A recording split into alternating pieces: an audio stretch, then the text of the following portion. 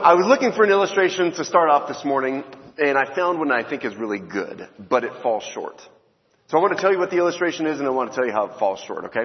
So I want you to just imagine, if you could, that you found out somehow that 3 months from right now, the value of the dollar was just going to absolutely plummet because the national currency of the United States would become the yen. Or make up whatever the rubles or whatever, denarii. But whatever currency it is, you knew that the value of the dollar was going to go down. And so that you knew that coming up here in about 3 months, that was all going to change. And what is so valuable now would be worthless in the future, right? So what would you do? You would, of course, spend the next 3 months taking all of your dollars and putting those into that whatever currency it's going to be. Let's say it's the yen. You're going to buy all the yen that you can because you know that at some point when it goes public and everybody knows the value of the dollar is going down and the value of the yen is going up, everybody's spending their dollars to buy yen, and so the value of the dollar plummets further. Value of the yen goes up. The reason I think that illustration is kind of good is that it takes something that we know that is valuable right now. The dollar. We all agree on the dollar's, it's kind of how we pay for mortgages and stuff like that. Here's the thing that's wrong with the illustration. This is what falls short. That what we're going to be talking about today is not an investment strategy. It's not an impersonal thing. I had several different big ideas rolling around. When you're a preacher, you're supposed to have a thing called a big idea, which is basically what you're trying to communicate in one very short sentence. So I had some ideas rolling around, like it's better to lean into God's promises than to settle for the here and now. Or something like, we should live now in light of eternity, or live with eternity's values and views, something like that. But the problem is that none of those takes into account something that is absolutely crucial in this whole thing. What we look forward to in heaven is not just some stuff. It's not just a better experience. I'm not trading my best life now for my best life later. And this morning what I want to demonstrate is, as we talk about being far from home, how to live as an exile in today's world, what I hope that we will see is that the reason it's worth it to live as an exile now is because Jesus is better. It's not the stuff. It's not the things that we can have. It's Jesus is better. So last week Andy talked about how mankind was exiled from the garden. Okay? So, God made Adam and Eve. Everything was good. It was all perfect. And then mankind sinned. We went and took the fruit. We disbelieved God, went and took the fruit and ate it. So because Adam sinned, he was exiled from the garden. You all remember that? Are we awake here? I like how over on this side we're really practicing the stay 6 feet apart, save lives thing still. Yeah. Good job, you side. You guys over here, you're all going to die. So it's just hilarious looking at the disparity of people. So the idea is that I kind of interrupted my own really bad news. So we are exiled from the garden. We're sent away from God's presence. And the whole idea that I think that Andy was communicating this last week is that the way back to God is not by working our way, like doing everything right. It's really by finding where we left that path. We left the path when it wasn't just taking the fruit. We took the fruit because we disbelieved God. We doubted His goodness. We doubted that He was good toward us. And we said, we think you're holding back. And so we disbelieved Him, and that's what led to sin. So the way back is to trust God. The way back is to believe Him, to take Him at His word. Now, how do we do that? Now, that's a great news that we've been celebrating and singing about all morning. It's simply this, that we can't work our way back into the garden even just by good belief. What had to happen is that somebody had to come from the presence of God out into our exile. Had to come and find us to bring us back. And that's exactly what Jesus did. Jesus was sent from the Father. And all the ways in which we obeyed God, all the ways in which we fell short, Jesus did not. Jesus obeyed his Father perfectly. So he comes from the Father and comes to find us in our exile. And what does he do? He doesn't just say, man, I did everything right. I don't know what's wrong with y'all. But he said, you know what? I have obeyed the Father perfectly, and I'm here to not only give you my righteousness, I'm here to take your debt. I'm here to take what you bring to the table. So at the cross of Jesus, we see this great exchange where we bring all that we've got. And he brings all that he's got. We bring our sin, we bring our shame, and we bring the death that comes with all that. Jesus comes. He brings his life. He brings his obedience. He brings victory. And they're exchanged at the cross. And I think my favorite summary of the gospel was something Charles Spurgeon said a long time ago. He said, you can now stand before God, the judge. You can stand before God as if you were Jesus. Because Jesus stood before God as if he were you. Amen? So this morning what we're looking at is we're looking in Hebrews chapter 11. And I want to set this up just a little bit. We can be reconciled to God in Jesus Christ. But here's the thing, is that this whole world lives in exile. This whole world lives separated from God. So living for Jesus, following Jesus in this world, it seems like it should be pretty easy because it's God's way and all that kind of stuff. But the truth is, it's really hard.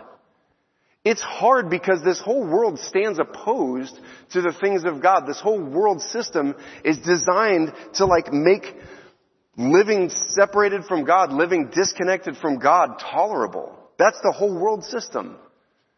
So we're kind of cutting against the grain when we decide to follow Jesus. And so this letter is written to the Hebrews that we're going to be looking at this morning.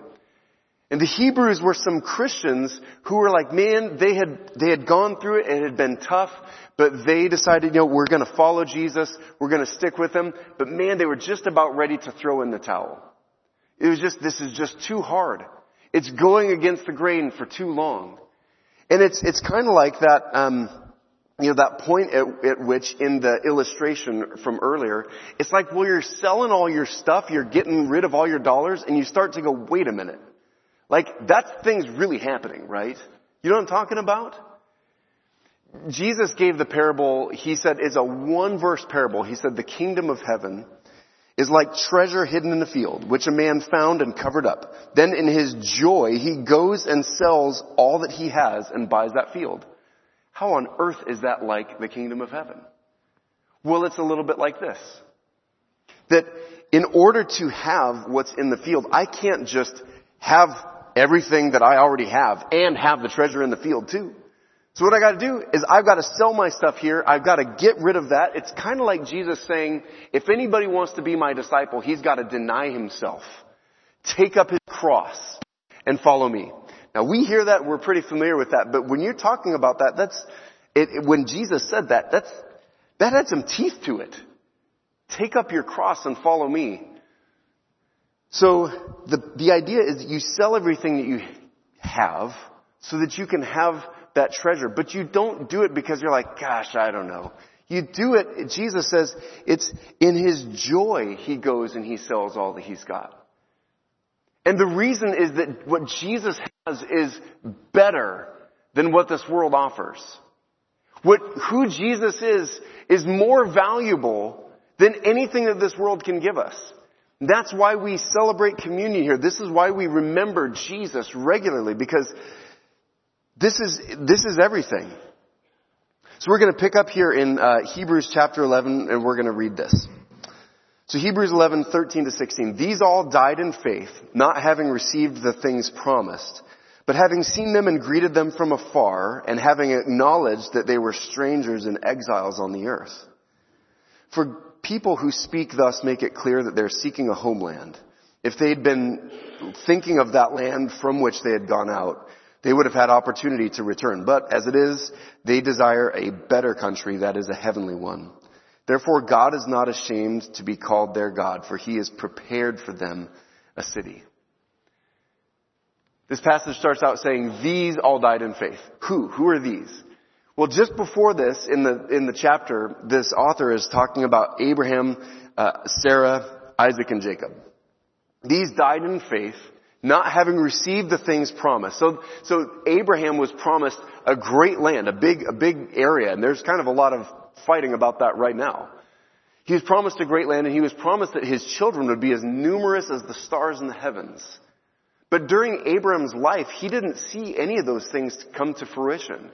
He was in the land some, but he didn't possess it. And he had one son of the promise. He didn't see his offspring become as numerous as the stars.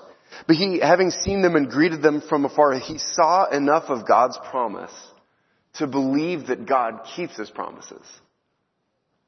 He had seen enough to know that. And having acknowledged that they were strangers and exiles on the earth, that means they accepted that they were living for another home and that this world was not their home. They're seeking a homeland. Their affections are toward their homeland, and they seek that homeland while living elsewhere. It says they desire a better country. This faith is more than knowledge. It springs from the affections. And they believe God, even though they didn't see the fullness of the results. Therefore, God's not ashamed of them and takes care of them both now and in the future that they've been waiting for. So the big idea here is that Jesus is better. What I want to do is I want to take this passage from Hebrews and I want to just pull out 3 principles and just talk about some ways that that's going to apply to our lives. And we're going to go. All right? So the first principle is this. The big idea is Jesus is better, just in case I was not perfectly clear on that. Oh no, the little animation thing doesn't work. I had an awesome animation thing. Actually, it wasn't that awesome. It was just the animation up here. But I was very excited about it because I haven't used it for like 8 years. Okay, so faith. Before we get into the thing, I want to talk about faith. What is faith? When he's talking about these died in faith, what are we talking about when we say the word faith? Number one, I want to talk about some things that faith is not, and then I want to talk about some things that faith is. Number one, faith is not a vending machine. You know a vending machine, you go up to it, you take the right amount of money, you put it in, and you put E4, and then you get your Snickers, right? This is not what he's talking about in faith. That's not how you get what you want. It's not doing the right thing so that God gives you a life of ease, comfort, and cash. It's also not, and this is another common misconception of people who grew up in the church like me, faith is not the end user agreement. You know, all familiar with the end user agreement? Are you familiar? Are you awake? Sorry, I know I've been doing a terrible job so far, but are we awake? End user agreement? Do you know what I'm talking about? No, you don't, you liars, because none of you read them.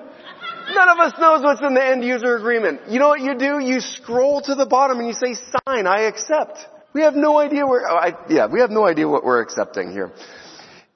The end user agreement is the list of legal jargon that the owners want you to sign off on. That is not what biblical faith is.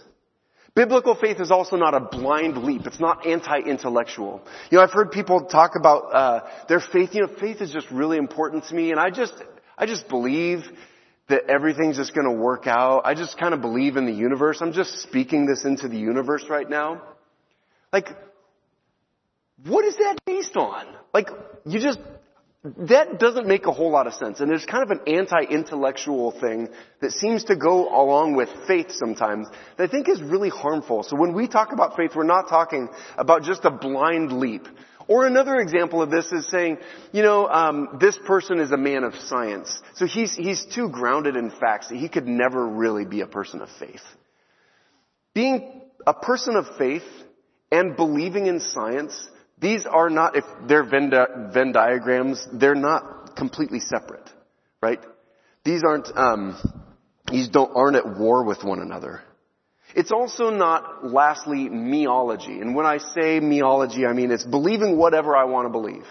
So this is kind of the opposite of a creedal faith where I agree to these sets of things. It's just saying I just kind of believe a bunch of stuff about God and I just kind of take some of the good stuff that I really like and I just kind of reject some of the stuff that I don't really like. There's a great meme about that, but I won't say it. My faith is really important to me and no one can or should question another's faith as long as it's sincere. This is not biblical faith. So when we're talking about faith, we're not talking about this. Here's what we're talking about. And I really wish I had the little thing here. Faith involves confident action. Number one, faith involves confident action. Noah built an ark. Abraham left his home. This faith that is described in Hebrews, it talks about doing something. And it's action that's taken in response to the unseen God and His promises. Especially when there's no visible reason to do so. Here's the faith that we're talking about. It says, this is who my God is. I believe Him. I take Him at His word. And though it seems to war against a lot of things inside me, I'm going to believe God anyway. That's faith. It also has various outcomes, and I think it's important for us to realize this.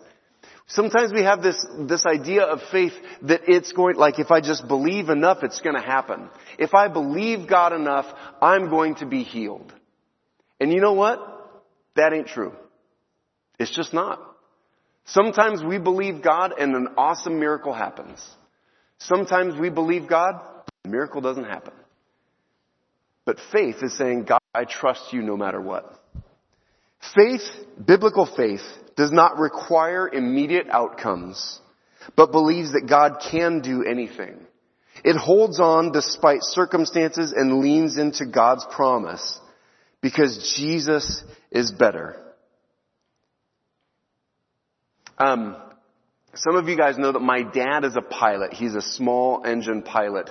And I think maybe a good illustration of this is, have you ever thought about like guys flying when you're on an airplane going to Disneyland or whatever, and there's fog on the runway or it's just zero visibility? Have you ever thought about how on earth do they know where they're going? Well, I can tell you, my dad's an awesome pilot, but he doesn't know because he is what's called VFR. That's visual flight rated. Rich will correct me after this, but he's visual flight rated. That means he can fly when he can see. But the thing is that, like, some of these pilots, they're flying and they can't see things. In fact, I watched some videos in my deep preparation for this message of people landing when they can't see hardly anything on the runway. And it's pretty amazing because you know what they do? They fly completely by their instruments. And what's weird about it is as you're watching this video, you see this big plane starting to come down and you're seeing it from like the pilot's perspective. You can't see anything on the runway, and every once in a while you see a thing that's like, oh my gosh, what's that? And I would be like, ugh. But the thing is, he's trusting the instruments. And the idea of faith here is that we're saying we trust the instruments enough that even though it feels like, man, I swear that we got another 150 feet down before we land. It's trusting in the instruments enough to say, I can confidently put this plane on the ground. That's what we're talking about. So Jesus is better. Point number 2 is that Jesus is better, so we can accept this. Exiles accept that their current residence is not their home. Romans 12:2 says this, do not be conformed to this world, but be transformed by the renewal of your mind. So you have to accept, if you're going to live as an exile in this world, you have to accept that this is not your home. Exiles accept being different from those around them. 1 Peter 4 says this, beloved, do not be surprised at the fiery trial when it comes upon you to test you as though something strange were happening to you, but rejoice insofar as you share Christ's sufferings, that you may also rejoice and be glad when His glory is revealed. If you're insulted for the name of Christ, you are blessed, because the Spirit of glory and of God rests upon you. So when we stand with Jesus, we're going to stand out from this world, and we just need to accept that. The world is going to look down on us because we don't give blank check affirmations of whatever someone believes or practices. We don't affirm homosexual marriage, not because we don't like it, but because God's word clearly instructs against it. We don't support the genocide of the unborn, not because we don't like it, but because God's word calls child sacrifice an abomination. We don't call evil good, and we don't call good evil. And I'm not trying to get all political up in your face, but here's the truth of it. We're living in a time and culture where right now it's getting hard. And some of us get a little uncomfortable with that. Can I encourage us? The faith that was handed down to us through the apostles was made for this. It was made for this. And some of us as parents, raising kids up right now, it can be a little bit scary. And I've experienced some of that. But the truth is this. Our kids that we're raising up right now, they are going to be the missionaries to this time and place and culture that I could never be. There's too many things I could oh my gosh, I don't know how you're going to cross that thing. Well, you know what? My kids are just growing up in that world. It's just what they're used to. And so that kind of opposition, all the stuff, the things that make us uncomfortable, I want to encourage us. Our kids are going to be missionaries to this generation in a way that we can never do it. But here's the thing, that so far we've said Jesus is better, but I don't know that I've talked about that whole lot. All I've done is, I hope, done a really great job of showing you that this faith is not easy. It's going to cost us friends. It has cost me friends.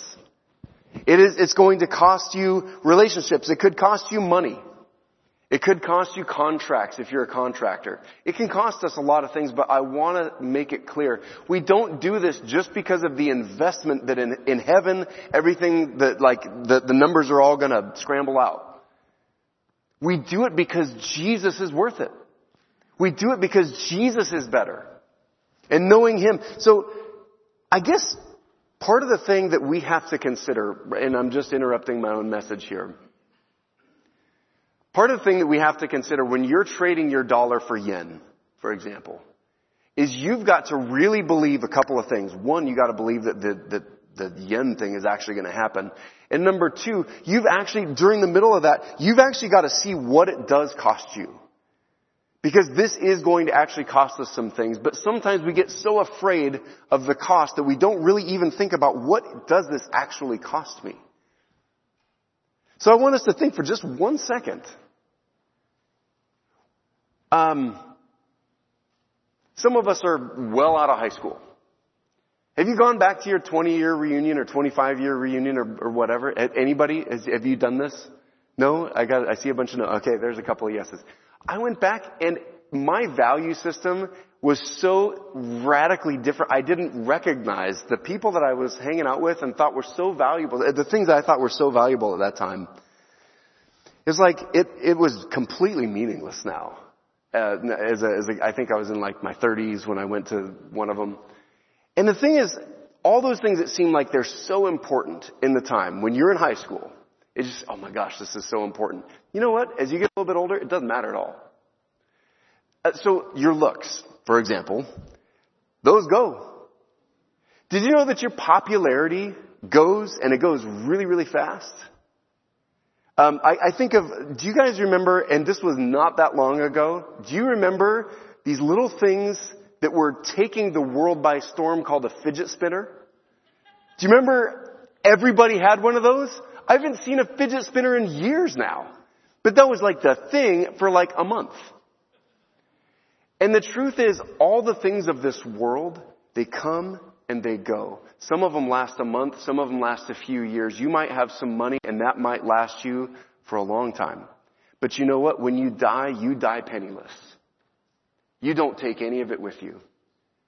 The thing about Jesus is Jesus made the world, the Bible says. He made us in His image. He made us for relationship with Him. He made us for tight connection with Him. And so, this is this connection that we're designed for. God wants to have that with us. And it's having Him, for me, a number of years ago when I said, man, I gotta change my life. I gotta get some things right. I lost a lot of friends. And the truth is, I did not miss it one bit. I thought I was going to. I lived much of my high school life being afraid of what I was going to lose. And I tell you what, it was the weirdest thing, spending all this time alone and just reading God's word for the first time. It was the sweetest thing ever. Do you remember that? Have you had that? Don't forget that when we're thinking about counting the cost of what it means to follow Jesus. Back to the message, sorry. Exiles seek the good of the city in which they live. We're going to just motor through some of these. Exiles look forward. Exiles seek their homeland. Exiles embrace suffering for a better kingdom. This is what Jesus said. He said, "Blessed are you when others revile you and persecute you and utter all kinds of evil against you falsely on my account. Rejoice and be glad, for your reward is great in heaven. For so they persecuted the prophets who were before you." When we're excluded and feeling the relational pain of following Jesus, we're actually following Jesus in our suffering. We're following him in the footsteps, and we're joining him in his joining us in exile. Exiles honor the Lord by pursuing excellence. Have you thought of the example of Daniel? Daniel resolved that he would not defile himself with the king's food or with the wine that he drank. Therefore, he asked the chief of the eunuchs to allow him not to defile himself. You remember the story of Daniel taken as an exile from Judah into Babylon. And it's like, oh man, this is, so obviously your God is nothing because the Babylonian God won. But Daniel stayed faithful to his God, right? And then you notice what happens next there in Daniel 1:20. Therefore they stood before the king, and in every manner of wisdom and understanding about which the king inquired of them, he found them, this is Daniel and his friends, he found them 10 times better than all the magicians and enchanters that were in all his kingdom. We are called to excellence, to pursue excellence as a way to honor the Lord. That's what Daniel did when he was in exile. And finally, exiles seek to save the lost. In 1 Peter 3 it says this, "But in your hearts honor Christ the Lord as holy, always being prepared to make a defense to anyone who asks you for a reason for the hope that is in you. Yet do it with gentleness and respect." In 2 Corinthians 5:20 says, "Therefore we are ambassadors for Christ, God making his appeal through us. We implore you on behalf of Christ, be reconciled to God." Do you want to see people in your life come to faith in Jesus? Honest question. You don't have to answer out loud right now, but do you want to see people in your life come to faith in Jesus? Who is going to tell them? You are uniquely placed as a representative of Jesus in the lives of people at your school, your gym, your workplace, and your family. And oftentimes we hesitate to share the gospel because we're too afraid. We hesitate to share the gospel, actually though, because we don't fear enough. Sometimes we value our friendships more than we actually value our friends. And if we really thought through what it's costing them to not hear the gospel, maybe it would make it a little bit more worth it to us to tell them the gospel. This is what Elliot Clark says, and I'll close with this. "If we continue the pattern of waiting for perfect opportunities, they may never come. And our fate will be that of the wary farmer who observes the wind and doesn't sow, who considers the clouds and never reaps. Such farmers have empty barns in the winter." To live as exiles in this time and culture, it means that we will be pursuing the reason for which God left us here, which is very clear. Jesus said, "Go and make disciples of all nations, baptizing them in the name of the Father, the Son, and the Holy Spirit, teaching them to obey all that I've commanded you. And behold, I'm with you." And that makes it worth it. Let's pray. Lord, we thank you so much for what you've done for us in sending your Son to come join us in our exile. We thank you, Lord. We pray that you would be with us as we walk these days where it seems uncertain, where so much is changing. Lord, help us to not just invest in eternity, but to walk with you in the here and now. And that we would seek to bring as many people with us as we can. In Jesus' name, amen. Now, Westside, you're dismissed. We will see you here next week. May the Lord bless you and keep you. May He make His face shine upon you. May the Lord be gracious to you, turn His face toward you, and give you peace.